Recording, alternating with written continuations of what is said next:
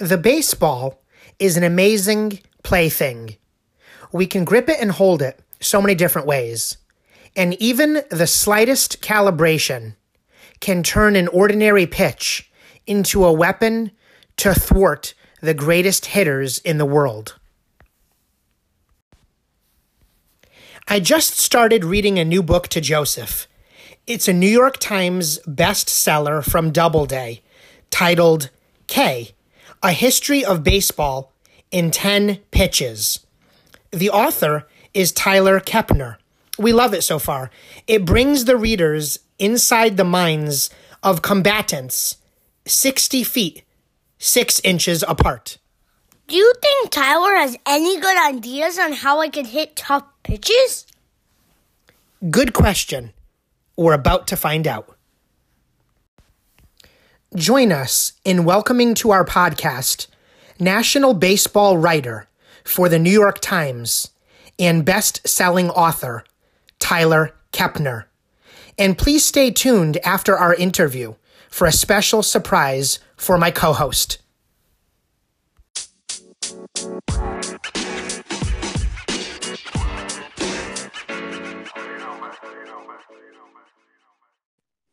Hi, Tyler. Welcome to Sliders and Curveballs. Hi. Okay, this is working now, I guess, right? Absolutely. Thank you so much for joining us this morning. Glad to be here. Hi, Tyler. How you doing? Good, Joseph. How are you? Good. So, it's kind of a bummer without baseball, huh? Where are you guys living? We live in Newington. In Newington. Okay.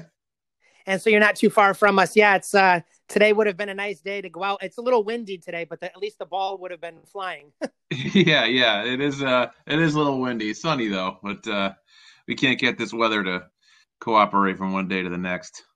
Absolutely, and it's a nice Mother's Day weekend, so it's good to spend a little bit of time thinking about baseball, and we're so thrilled that you were able to spend a few minutes with us to join us. Yep. Well, thanks a lot. I'm happy to talk to you about whatever you want. Absolutely. Well, in our intro, we were talking a little bit about the fact that we had just started reading your book. How did you come up with the idea for K and telling the story from the pitcher's mound?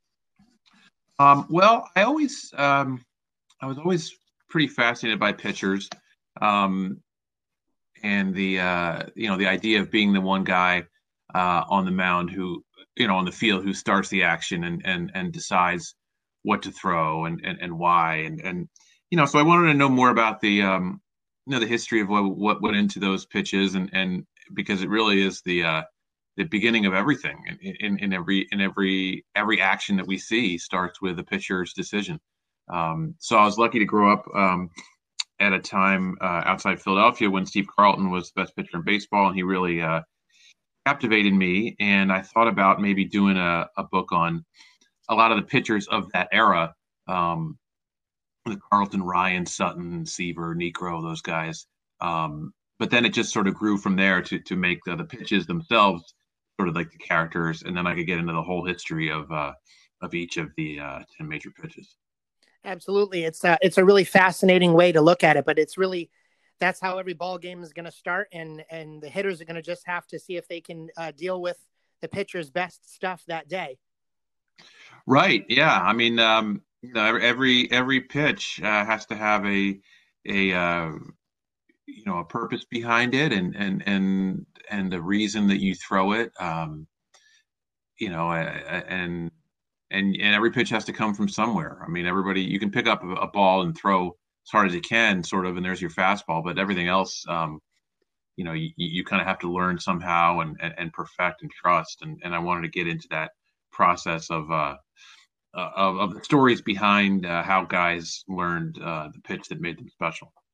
Absolutely. Joseph has written down a couple of them, so we may just kind of do alternate shot here. Joe, what did you have for Tyler?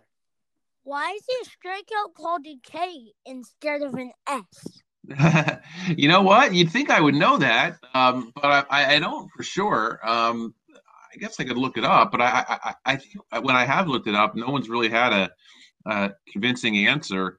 I guess it's just that maybe S was, for sacrifice or something, and K is a letter within the word strikeout, obviously. So it's just I don't know, but it's been synonymous with the strikeout for well over 100 years. Now, I was nervous about that question, because I wasn't sure if the K in the book stood for Kepner as well. But you are 100% correct. That's the information that I had bumped into, where S was being used for sacrifice, and I guess K is the predominant letter. What I didn't realize, though, was I guess when fans hang the K by the fence, that it's got the forward and backward, and I guess one of them is if you struck out looking. Right, the backwards. Yeah, I really wanted to do to have a backwards K kind of on the back cover. I thought that would be clever, but it didn't really work out. But I guess they wanted to have all like the quotes from people on the back cover. But yeah, the backwards K is for looking. Sometimes it just forwards or backwards, and in the press box they'll say swinging or looking, and you just sort of know which one it was. Absolutely. You always got to go down swinging. That's what I think, Joseph, and I tell them that all the time. Give yourself a chance. You never know what might happen when you put the barrel of the bat there through the strike zone. And I love the back of the book. I actually use that as part of our intro, so it's an exciting way to start things off. Great. I know that you were able to talk with Mariano Rivera, Greg Maddux, and the late Roy Halladay. Are there a few memorable moments or stories that you can share with our listeners about your time interviewing some of these great pitchers over the years?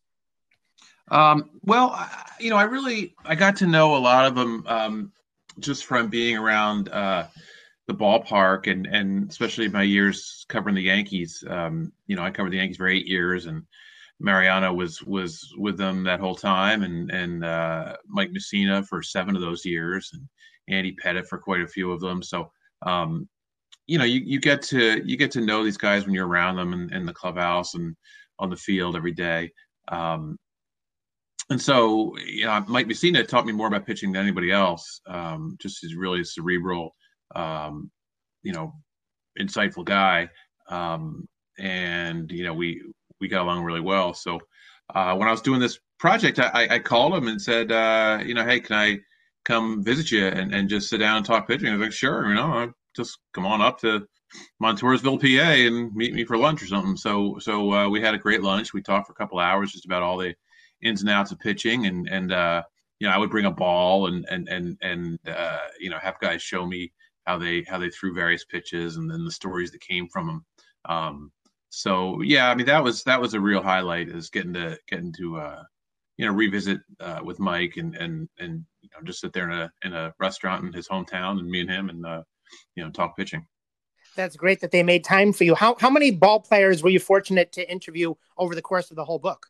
I did over 300 interviews. I think it was 308 or 310 or so.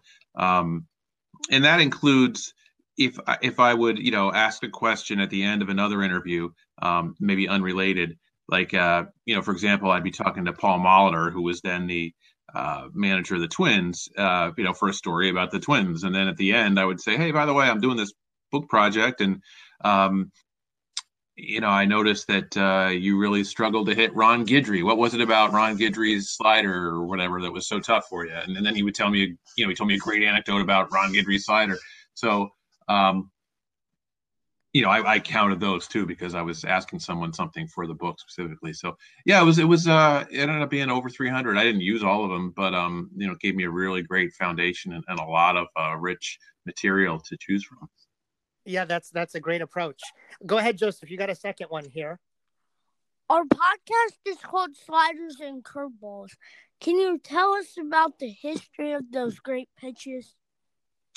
Sure. Well, this slider was something that really, I feel like a lot of these pitches were thrown in some aspect going all the way back, because as long as the seams have been where they are, and pitchers can, fiddle with a baseball in their hand, they could invent things and create things. But pitches really, came to prominence a little bit later. And the slider was something that, really during Ted Williams' career, he noticed that the slider gained a lot of popularity, And he played from the 30s up until 1960s. So it's primarily like in the post-war era in the 40s. He noticed that pitchers were adding a slider to beyond to their mix beyond just a fastball and curve, and he said that made it a lot tougher because you couldn't just guess one or the other. There was another pitch that was looking like a fastball a lot longer. The curveball doesn't ever really look like a fastball, but because it breaks so differently, and it's got top spin rather than backspin. But the idea that the slider would look like a fastball for so long and then move differently at the end made it really tough for hitters. But there was a lot of backlash against the slider. A lot of pitching coaches thought that it was they just called it a nickel curve because they thought like it was nothing more, not worth anything more than a nickel. They just thought it was like the kind of pitch that was too much like a fastball, and then if you missed with it, it was just a slower fastball. And there's something to that, but it also is when thrown well, it's extremely hard to hit because it looks like the fastball the longest. So Johnny Sain was a pitching coach. He was a great pitcher for the Boston Braves and the Yankees, and then he became a pitching coach in the 50s and late 60s and throughout the 60s and early 70s, and he really popularized that pitch, really spread it out to the masses everywhere he went. Whether he referred to it as a short curve or a slider, it really was just about learning the ways to make a ball spin and really studying really understanding the properties of a spinning baseball, and whether your pitch was a slider, a curveball, or some variation in between. Johnny Sain was going to find what worked for you, and he was going to do that by helping you understand how your ball spun. So he was really ahead of his time. He would have loved, I think, all the stuff they have now, spin axis and spin rate and the XY axis, all that stuff they have now. They can measure every little thing with all the cameras. He would have loved that because he was doing a lot of that stuff in a very rudimentary way way back when. It's such a simple object, but it's amazing how the way that you adjust your hand or your fingers and things like that can make a world of difference. And from what I understand from the book, the slider also created a lot of problems for some on the elbow, while others had no problem whatsoever. Right. I think a lot of it is just whether you throw the ball properly or not. I didn't encounter any evidence that said that one pitch was more dangerous than another. Certainly some pitchers have had problems with various pitches, but that doesn't mean that those pitches themselves inherently are are dangerous. But it might not work with your physiology. So I trust people, a lot more than me. Guys like Adam Wainwright or Nolan Ryan or John Lester, who all said that you shouldn't reflexively avoid throwing the curveball or any kind of breaking pitch when you're coming up. You just really need to make sure that you're throwing it properly, and what that takes is an attentive, proper coach. I mean, a coach who really knows what he's doing, and also the body control that a kid might not have to repeat the proper mechanics. That's more the issue, is just repeating the proper mechanics, because kids have growing bodies, and sometimes it's difficult to have the mastery of your physical movements when your physiology is changing all the time. So again, I guess the safest thing is just to throw fastballs and work on your command. But I don't think it's wrong to mix in some curveballs when you're younger, because as Adam Wainwright says, you need to know the different ways that your hand moves when you're throwing a curveball. So you're not just introducing it when you're like 16 and or 18 or whatever, and you're used to throwing everything else one way. There's a distinctively different way to throw a curveball, and I think it's okay to practice it when you're younger, as long as you're doing it right. Now, Joseph, he spends a lot of days at the beach. So who knows when the next great pitch will be invented. But from what I understand, there's a correlation between a day at the beach and how the curveball came about. Yeah. Andy Cummings, as the story goes, was 16 years old or so, and just throwing clamshells along the beach in Brooklyn, and noticing how that when he would throw the clamshells that they would curve one way in the air, or if he threw it a different way, they'd curve another way. And he wondered if he could make a baseball do the same thing, and he thought it would be a great little trick to play on his friend. So he experimented with it with his I guess semi-pro team there, and he stumbled upon a new trick that really caught on, to be able to throw a pitch that didn't go straight, and it was like a magic trick out there, and in time it really caught on. It's one of the most famous pitches there is, and of course it's even more famous by the fact it's in our podcast name. Yeah, that's great. Tyler, do you have a personal Mount Rushmore of pitchers, which would be, I guess, for our young listeners, the 4 greatest pitchers in your opinion of all time, having researched so many? Well, that's a great question. I think of the Mount Rushmore of pitchers from recent times. Unquestionably would be Roger Clemens, Randy Johnson, Pedro Martinez, and Greg Maddux, in whatever order you want to put them. Okay. Because those 4 guys just truly dominated at another level from let's say the 90s to the early 2000s, sure. Late 80s as well for some of them. We'll let you build a separate mountain if you need to for an older era. Yeah, right. Those 4 were great, but I mean, for all time, it's really tough. I'd have to put Walter Johnson on there. I think I'd have to put. Some of the Negro League pitchers, you never really know how they would have fared if the major leagues were integrated, and vice versa, really. But I'd have to put Satchel Paige on there from everything I know about him. And it starts to fill up fast. I mean, how could you leave off Cy Young at 500 wins, right? But then again, Lefty Grove, the way Lefty Grove dominated his time compared to, it's such an offensive era, and Lefty Grove was just, way above everybody else. So, and then Christy Mathewson, but now we're already past 4. So I've never really sat down and done just the 4 best ever, because it's almost impossible to leave anybody off. You almost have to break it into eras. But those would be some of the names I would consider, and then from a personal standpoint, I mean, Steve Carlton, like I said, was my guy, and he's certainly on the Mount Rushmore of left-handers, I would think, with Lefty Grove and Randy Johnson and Warren Spahn, probably. That'd be a pretty good foursome for your left-handers right there. Thank you so much. Joe's got another one here. Can you have a favorite team or player as a baseball writer? What's yours? Well, that's a really great question.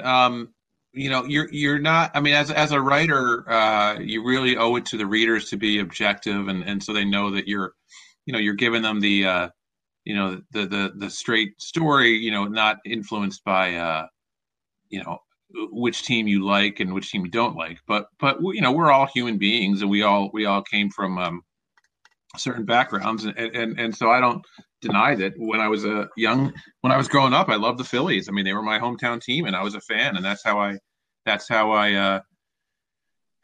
came to love baseball was through watching the Phillies every day. And so I have a real fondness for the Phillies of the era that I was growing up.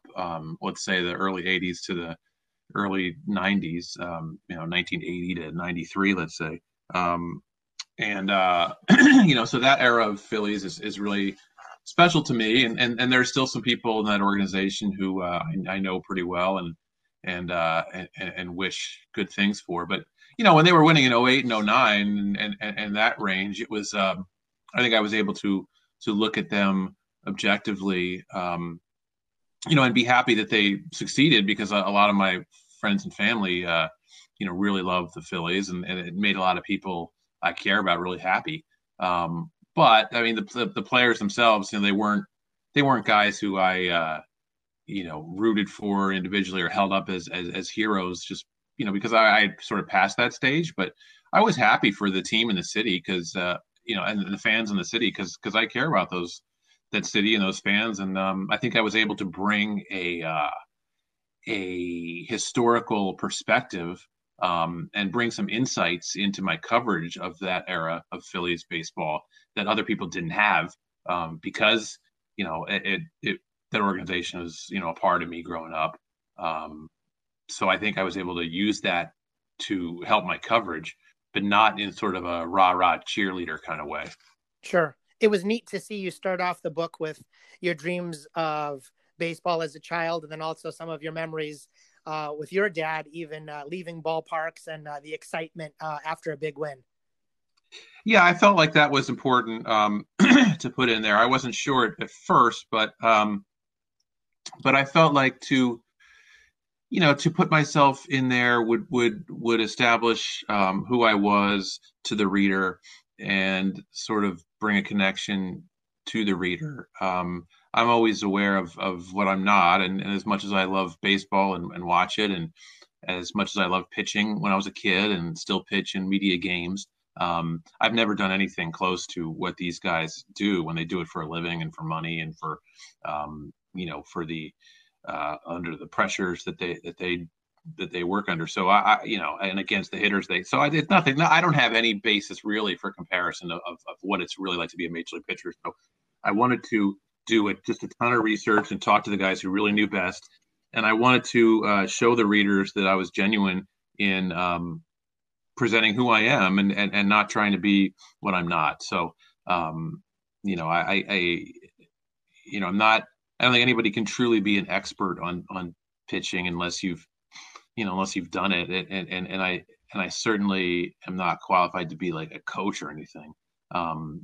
So I just wanted to tell people who I am and who the person that they're going to be spending the next 300 pages with is and what his background is. So I'm glad you like that, because I felt like it was necessary to just to be authentic to the reader. Joseph and I were thinking about when we had left Fenway Park, where he went for last year's birthday, and then also having left the Boston Celtics game this year, and just the excitement and the energy of everybody pouring out of the building and after a win, and you're up past your bedtime. And so it kind of made us think back to when you were in that traffic jam, and it just brings back a lot of great memories. Yeah. That's really, it really was great memories. And I hope before too long we can get back to that, where we can all congregate, 50, 60,000 people or whatever it is in one place, and just sharing that, that passion and that energy and just being around so many other people is often part of the excitement. It was part of the excitement for me in the 83 postseason when I was a kid. But you can enjoy baseball a lot of different ways. I often feel like sometimes, in a normal season, like, you have opening day with all the excitement, but sometimes the second game of the season is a lot of fun too, because there's not, the only people there are like the real diehard fans. All the hoopla and hype is gone, and it's really just about baseball. So there's a lot of different ways to enjoy baseball with big crowds or without, but certainly, like you say, that excitement of everybody invested in something beyond themselves is really neat. Here's a question for you, Tyler. Now, I know that you had alluded to the fact that you covered the Yankees for several years. 2002 to 2009 was a very memorable period in Yankee baseball. There was a Marlin, a curse, a World Series for the Core Four, and then the last years in Old Yankee Stadium. Can you share some of your top moments during that 8 or 9 year period? Yeah, it was a really interesting time period to cover the Yankees. They had just come off the kind of a dynasty that we may never see again.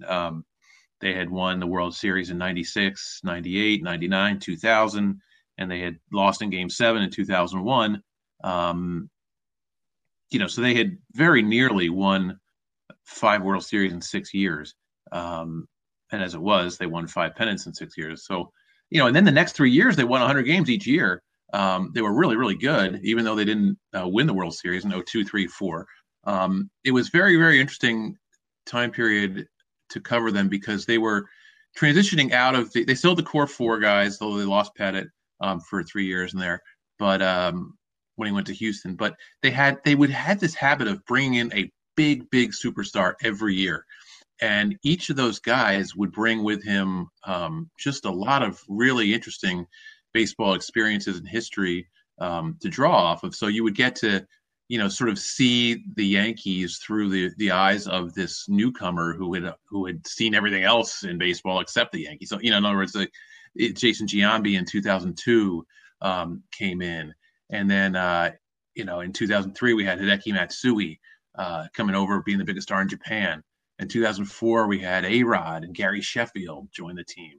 In 2005 it was Randy Johnson. In 2006 it was Johnny Damon.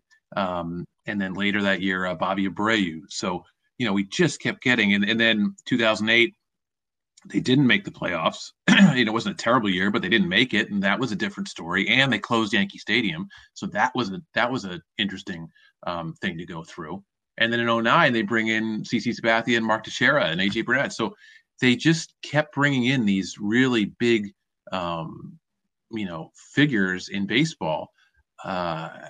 To join guys like Jeter and Mariano and Pettit and Posada and Roger Clemens, who was there, Mike Messina. So, it was just such an interesting period of baseball to see those big stars, to get to know them, and also to know all the guys, on the bench and all the extra guys who really make a team go. So I had to be around a Hall of Fame manager like Joe Torre, to see George Steinbrenner, both when he was, still very active, and then in the years when he was sort of in declining health.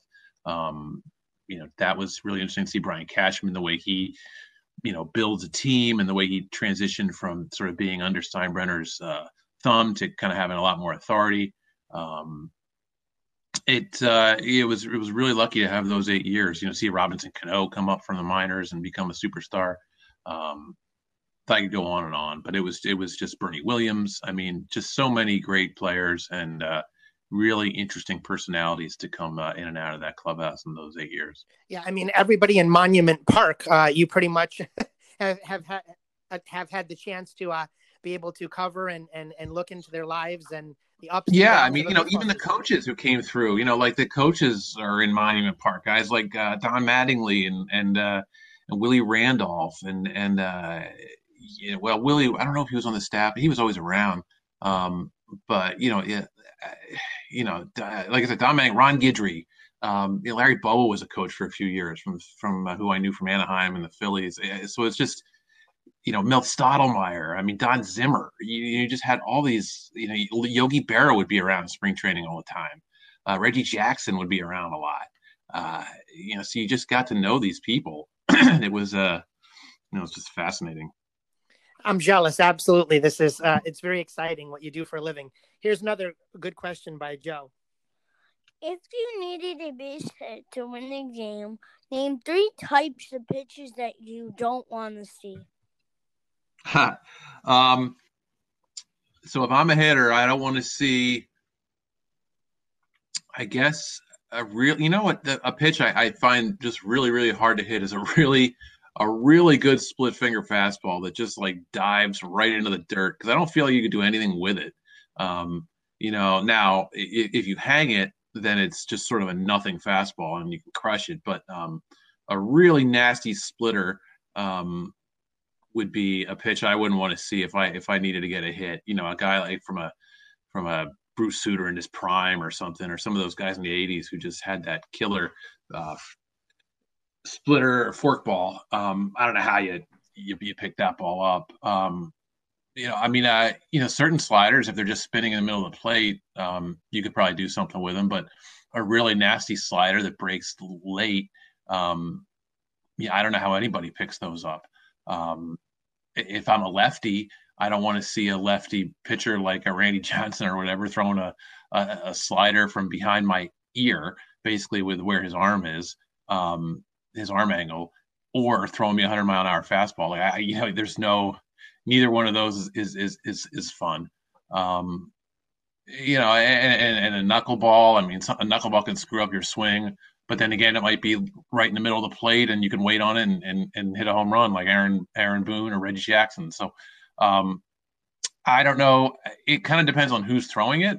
Like if I'm throwing it to you, then you're going to have a pretty good chance to get a hit, unless I break off my really nasty curveball. But but like if Steven Strasburg's throwing it, good luck hitting anything. So it really just depends on who's pitching it. But the first thing I thought of was a splitter for some reason, because I feel like if that pitch is thrown well, you're looking fastball, fastball, fastball, fastball, and it just goes through the trap door, and then you can't do anything with it. Did you have a couple little leaguers throw you any split finger fastballs this year, Joe? Maybe like I played the same team and it was the same pitcher, but yeah. Wow, that'd be pretty tough to face a guy throwing splitters in Little League. Now, I read that you started covering baseball as a teenager, and you had your own magazine feature. What was that like? How did that get started? I did, yeah. So I just loved reading the sports pages. When I was a kid, Jason Stark of the Philadelphia Inquirer, and now with the Athletic, Hall of Fame writer, was my favorite writer, and now a very close friend. And so I just wanted to see what I could do, if I could do something like them, like Jason, and like the writers I read in Sports Illustrated and then books and everything. So I started making a little baseball magazine with my friend. It was kind of like a little bit like a baseball card magazine of the time called Beckett.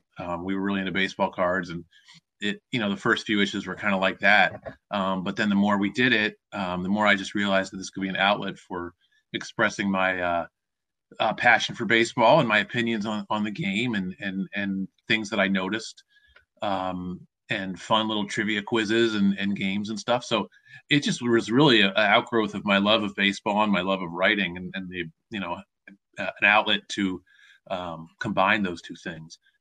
So I started doing that in seventh grade, eighth grade, and then I would send it to sports writers and sportscasters whose work I really admired, trying to get feedback, trying to get advice. And one of them was George Vesey at the New York Times, and he showed his editor, and they thought it'd be a cute article. So somebody wrote an article about me, and then the publicity machine just started from there. People saw it, and then I started doing more and more interviews, with writers and with TV people and stuff. So the word really started to get out about the magazine. And then my dad was friends. He'd been in the Army Reserves with a guy named David Montgomery, who was at the time executive vice president with the Phillies and later became team chairman. Wonderful, wonderful man. And and Dave passed along a request to the PR director that I can get a credential. And so I started doing interviews the day after I turned 15. And then I just became a regular around the Veteran Stadium in Philadelphia. I could hold my own in that setting with grown up Major League Baseball players and grown up writers. And I was, like I said, 15, 16, 17. And I learned a lot about the game and about the profession, by observing it and being a part of it sort of firsthand. And I realized that was really what I wanted to do with my life, and never look back. That's awesome that you were able to pursue your passion. Around 15 or 16, I was delivering a newspaper, and you're getting ready to be featured in the newspaper. So congratulations to you on that. And, for podcasting father and son here with a second grader, and we started probably about 6 or 7 months ago. This is maybe around our 16th podcast, and we do a lot of basketball, we do a lot of baseball, and have bad opinions on all the rest. But it's fun to have this journey with a 7-year-old who's going to be 8 in a couple of days, and it's kind of what we talk about all the time when we're watching sports together anyway. And then we just said, let's try to create a living audio memory that Joseph can listen to and appreciate many, many years down the road. More like 2 days. 2 days away from your birthday. 2 days. Yeah. All right. Well, that's really cool. That's really great that you guys do that. I still, especially during this time, I've been playing a lot of with my dad, this dice baseball game that he made for me when I was a kid, and how I play it with my son. And we still play, we still play a lot together with it. So, baseball is all about, fathers and sons and parents and children. And, it's great that you guys are doing what you do, and happy to be a guest. Well, thank you so much. I think it's one of those sports because I'm a big college basketball fan as well for UConn. And, you can't take your eyes away from the game for a second. But with baseball, it slows down enough where, frankly, I've lost an inning, trying to wait in line for a hot dog. And then you come back and you talk with the people that you're with. And then you look up and, oh, we scored. And sometimes it's just fun to be lost, but somewhere for 3 or 4 hours. And that game can bring you together in many different ways beyond just every single play that you need to watch every minute of. Yeah. Did you go to a lot of games?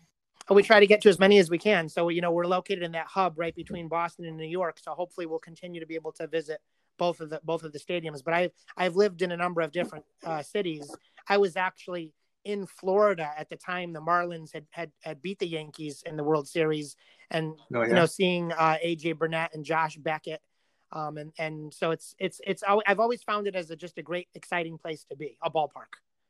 Yeah. I mean, I used to go to a lot of games in the stands when I was growing up, probably 16 or 20 or 22 a year or something. And, it's expensive now, and it's real production to kind of go to the game in the stands. And I kind of wish I'd, been able to take my kids to more games. But I go all the time anyway, but it's a different experience in the press box. But yeah, going to games as a kid was just such a thrill. I mean, I think about it a lot, like how exciting it was to go to Veterans Stadium and just kind of explore a big ballpark like that and get all wrapped up in everything going on the field. It was very, very special. Here's another one by Joe. What advice would you give young kids who want a job in sports? Well, I think it's definitely important to be flexible and be willing to go anywhere for it. I never believed in like limiting yourself. I really wanted to write baseball, and I never veered away from that. I wasn't just gonna, take some job somewhere covering something I didn't really care about in hopes that someone would let me write baseball. I was really insistent on wanting to write baseball right from the start, but I was willing to go anywhere, and I ended up working in California and then in Seattle, and I'm an East Coast guy, but I spent a couple of years on the West Coast just because for me, it was about just exploring and having that job wherever it was. So I wouldn't limit yourself geographically. And I would make sure you use every kind of connection you can make. People who can speak on your behalf are very important because, people who do hiring, want to know what they're getting into when they hire someone, and they look to people they trust and their friends. So if you have friends or any connections that you can use, people to vouch for you to potential employers, that's always important. But also just to be really, really passionate and creative, and bring something distinctive to the job. There's only one you, and, you have something to offer. You yourself are unique and, marketable. So bring your own vision and your own ideas to something, because that's what you can that's what you can market, is not just yourself as like any other old worker, but yourself as someone who has something to offer. So, some of that's general, but those are things that serve me well. That's great. Thank you. Joe, one thing I was going to ask Tyler is, do you think you could walk the listeners through a little bit about the life of a national baseball writer? Do you have a home base, Tyler, or are you on assignment watching various MLB games all season? How many games do you typically go to a year to cover? It varies. I mean, I try to keep an eye on the schedules and the stories that, because a lot of stories, require a little bit of planning, and so therefore they have to be um, relevant in a couple of weeks. So I look at a story or a trend that I find interesting, and or a player I really want to spotlight, and then I'll see where they're going to be in the next couple of weeks, and then plan it out. And then I mean, I live in Connecticut, but I'm based, close enough to the Yankees and Mets stadiums where I can just go up and back, obviously, in just one day. So I do, I'll go to a Met game or a Yankee game, write a column that night, a lot, or just, gather stuff for the future. But I like being in the paper a lot. So I like, I like to write several times a week if I can. And a lot of times that's about the visiting team. That's a good thing about the national job, is that you can write, if the Oakland A's are in town, you can write something about the A's. You don't just have to write the Yankees every single day, Sure. or the Mets. So, and there's a lot of stuff you do over the phone, and you got to kind of keep up with, whatever is going on in the news, the big transactions, the big trades, the big, news items that are happening. You got to stay on top of those, and interpret them for the readers. Like, what does this mean? Why is this important? That kind of thing. It keeps things interesting and fresh. Do you have a certain amount of articles that you usually write a year? I end up writing a lot more than almost everybody else in the section. But I don't know, a couple hundred, 200 maybe. When I was on the beat, it was in the 300s, just because you're writing like just about every single day. But I would say, I don't know, I haven't really counted, but probably in close to 200, maybe a little less. This year is a little less because baseball's not happening right now. But yeah, it's a lot. I mean, because baseball's out there every day, and I also believe in writing a lot and getting in the paper. Of course. Now, one touchy subject for baseball fans, especially somebody who's written a book about pitching. Joseph and I have discussed in our early podcasts about robot umpires and electronic strike zones. Do you think Major League Baseball will eventually switch to them, and how much will that change baseball?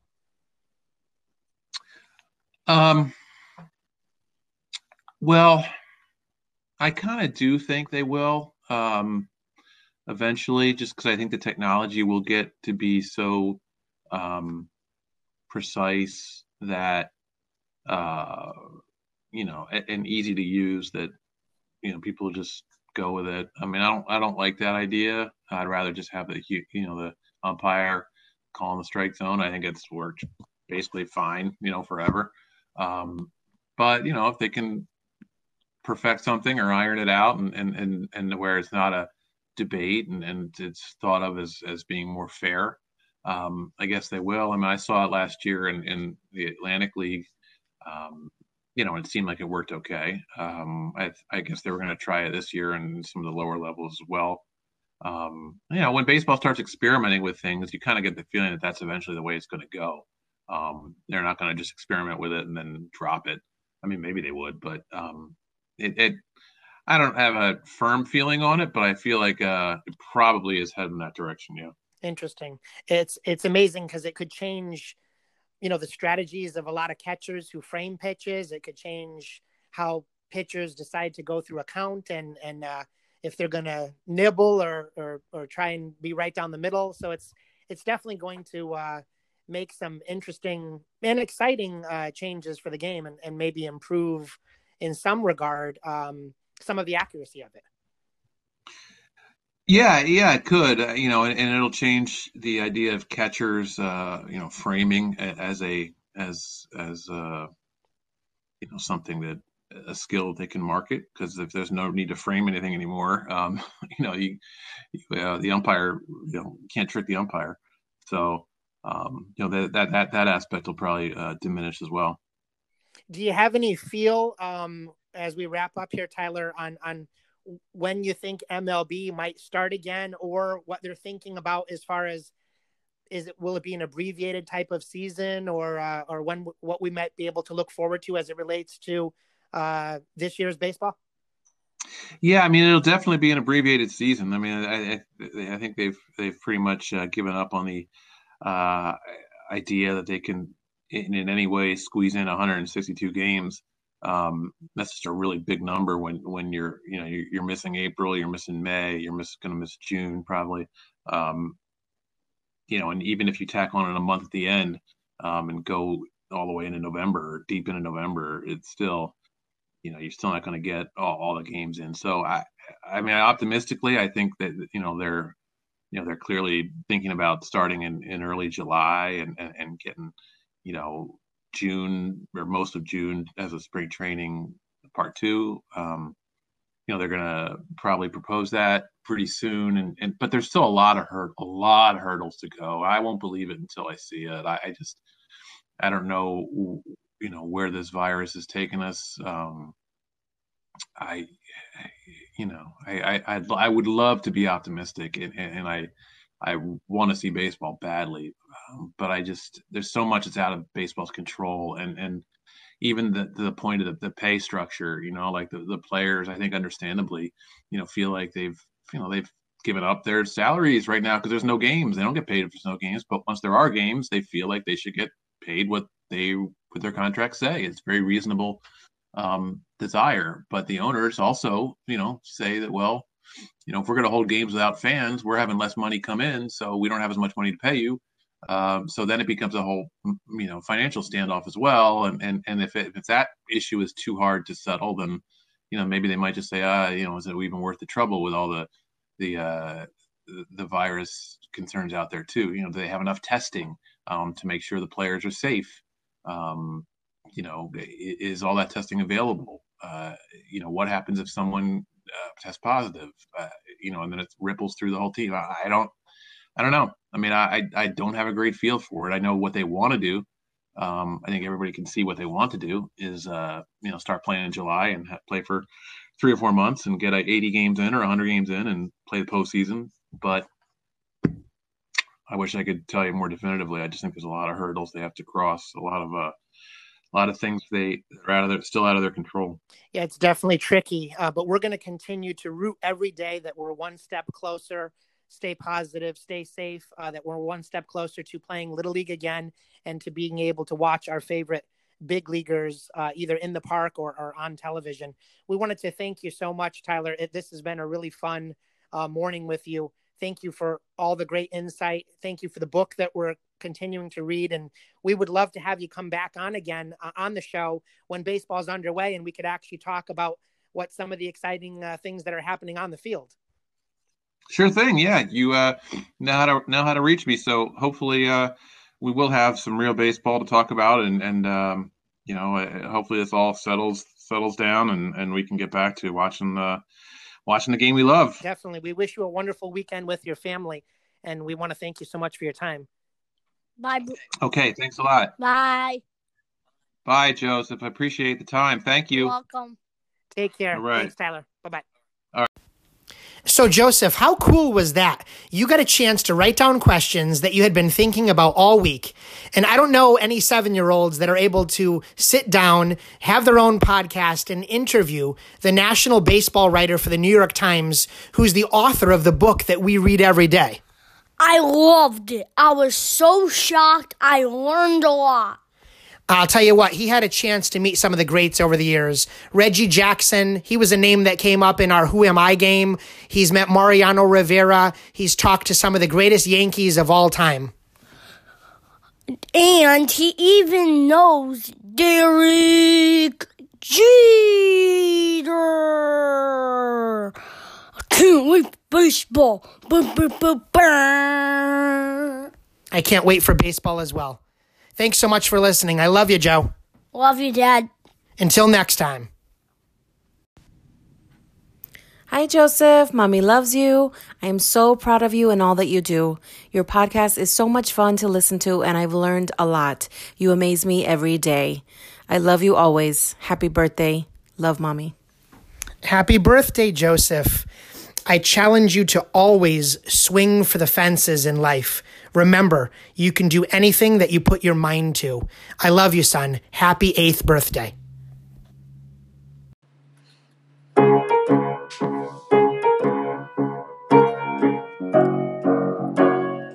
Happy birthday, Joseph. I hope your birthday is good. So good, so good, so good. Now that you're 8, Joseph, live the best life that you could. Happy birthday, Joe!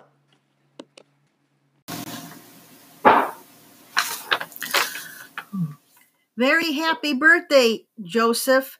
May you have a wonderful year filled with adventures, fun, and health. You are a superstar on the podcasts. Love always and forever. Grams. Hello, Joseph. This is Papa, and I want to wish you a happy 8th birthday. I hope the teams you play for start up soon so Grams and I can come watch you play. I love you dearly, grandson. This message is for Joe. Happy birthday to you. Happy birthday to you. Happy birthday, dear Joe. Happy birthday to you. Happy birthday, Joe. It's your Uncle Brett. We miss you, and we hope you have a good one and many more, and we'll see you soon, and be safe. We love you. Love you so much. Happy birthday to you. Happy birthday, sweetheart. Sending you lots of hugs and kisses. Hope you have a great day and enjoy your weekend. And happy birthday again from your Aunt Maritza. And here's April. Now, what do you want to say? Happy birthday, Joe. I miss you. I love you. Love you, Joe. All right. Hope to see you soon. Take care, honey. Okay. Bye, Joey. Have a good time, and we'll see you soon. All right. Give mommy and daddy a kiss for me, and tell grandma we said hello, and grandpa. Bye.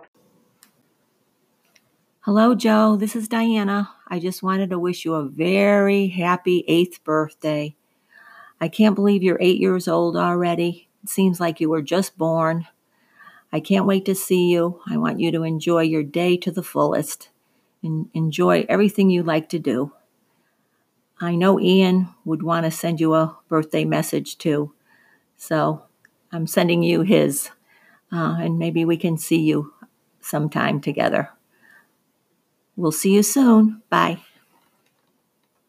Happy birthday to you. Happy birthday to you. Happy birthday, dear Joseph. Happy birthday to you. We love you, buddy. Joe. Hope to see you soon. Happy birthday. Happy birthday. We love you. Aunt Sherry. Uncle Dave and Billy's here too. Say hi, Bill. Happy birthday, Joe. Love you. Hope to see you soon. Hey, Joseph. Bob Sokolowski from ESPN and RJ's Tours. Wishing you a very happy birthday. Hope that things return to normal soon so you can get back on the baseball field and enjoy one of your favorite things, sports. Have a great birthday, Joseph. Hey, Joe, I just wanted to call and wish you a happy 8th birthday. This is my second time recording the message because I couldn't get my password right to send the message. I hope you have a great day. Hopefully you'll have a little party with your mom and your dad. And maybe they'll have a nice little cake for you. And you'll enjoy the day. Maybe it'll be a nice day you can play basketball and maybe make a shot from the porch like your dad did. Hope you have a great day. Hope to see you soon. Enjoy the baked ziti, and I will talk to you soon. Later. Hey, Joe, it's Michelle. I'm Robert. We wish you a happy birthday. We can't believe you are turning 8 years old. You grow up so fast. We love you. I miss you. Happy birthday. Happy birthday. Joe, may all your dreams come true. Happy 8th birthday. Love, Rhea. Happy birthday, Joe. Hope you have a good one. Happy birthday, Joe. Wishing you a good one.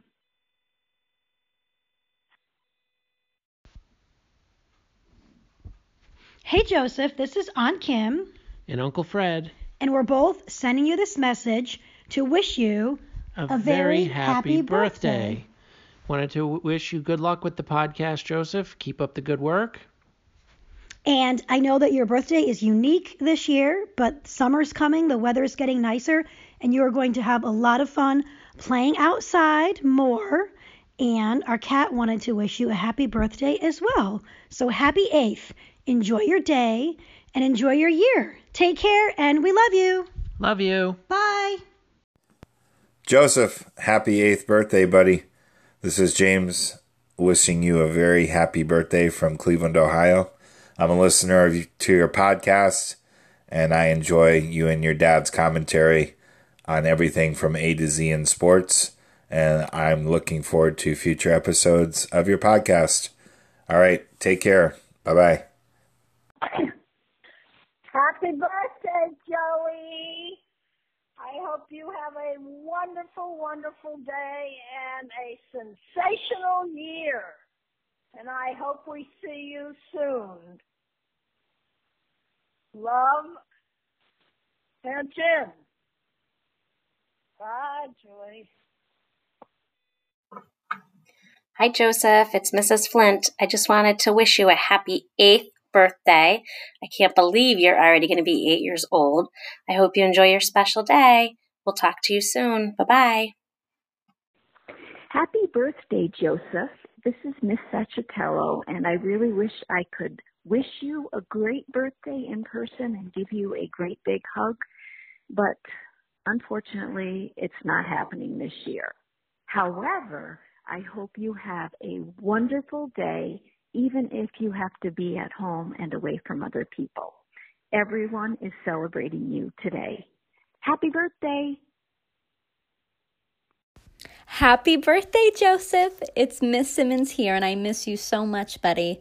Even though I can't be with you, I want you to know how proud I am of you. When I was your teacher, I could always rely on you as my helper. You are so kind and a great friend to others. Keep up the hard work. I've listened to all of your podcasts, and I absolutely love hearing your voice. Have a great birthday, Joseph. You deserve it. Hi, Joseph. This is your second grade teacher, Mrs. Jensen. I just wanted to wish you a very happy 8th birthday. You are such an amazing kid, and I know this will be your best year yet. You deserve all things good. I can't wait to see you again, hopefully soon. Happy birthday, buddy. Happy birthday, Joseph. Hope you have a great day. Hey, Joseph. Hope you have a great day. Happy birthday. I hope you're practicing, and I can't wait to see you out on the baseball field soon. See you later, buddy. Hey, Joe, this is Maria sending you birthday wishes from Miami. I hope you have a really good day, and I hope you have fun. Hope to see you soon. Happy birthday.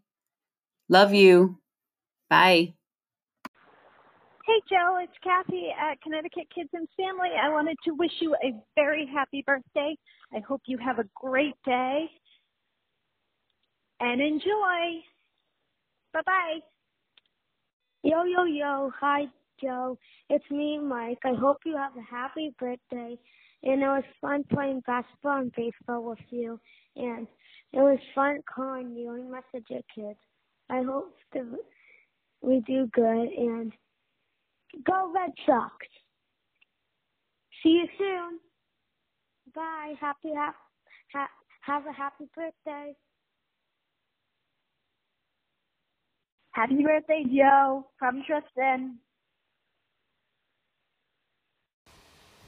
Hey, Joe, this is Heather. I'm thinking about you today on your birthday, and I'm hoping that you have a fantastic day. I can't believe that you're 8 years old. You are growing up so fast.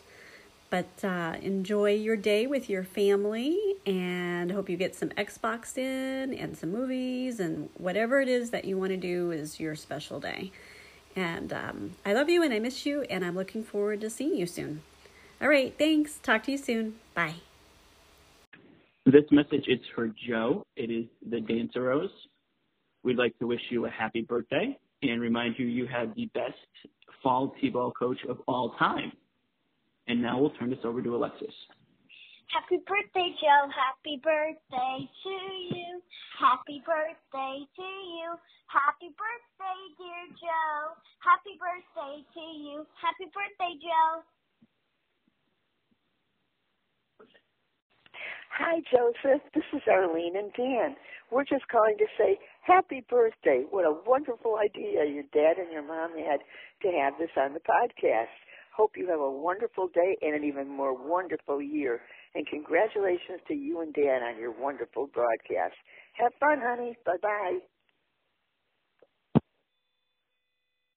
Happy birthday, Joe! Hey, this is Pete, Sue, Olivia, and Kayla from across the street. We just wanted to call and say happy birthday, buddy. Hello, happy birthday, Joe! Birthday, Joe! Hope it's a great one. Have a great day! Hey, Joseph, it's your old friend Sam calling to wish you a happy 8th birthday, buddy. Hope you enjoy your special day and eat some of your favorite food. And I'm looking forward to catching more UConn games with you, hopefully in the not-too-distant future. Happy birthday, Joseph. Go Huskies. Hey, Joe. It's Coach Dan here. And it's Bennett, too. Want to wish you a happy birthday. We hope it's super and it's memorable and it's the best year yet. And when baseball is back, we can't wait until you're on the field with us. All right, Joe. Enjoy your day. Happy birthday, Joe. Bye, buddy.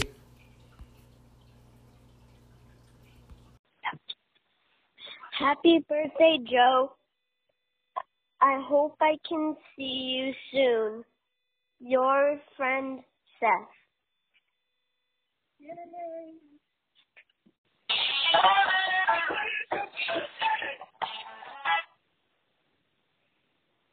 Happy birthday, Joseph. Have an awesome birthday. From your friend Owen. Have an awesome birthday, Joseph. Woohoo! Hey, Joseph, it's Elena. And Henry.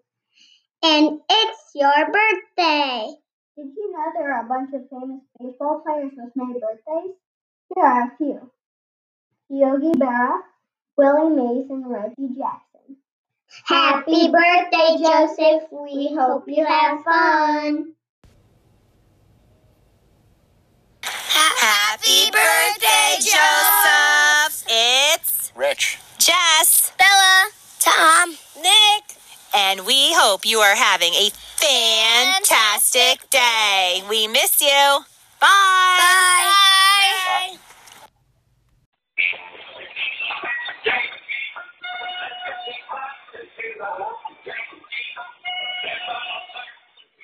Happy birthday, Joe, from Jim and Jen. Happy birthday, Joe.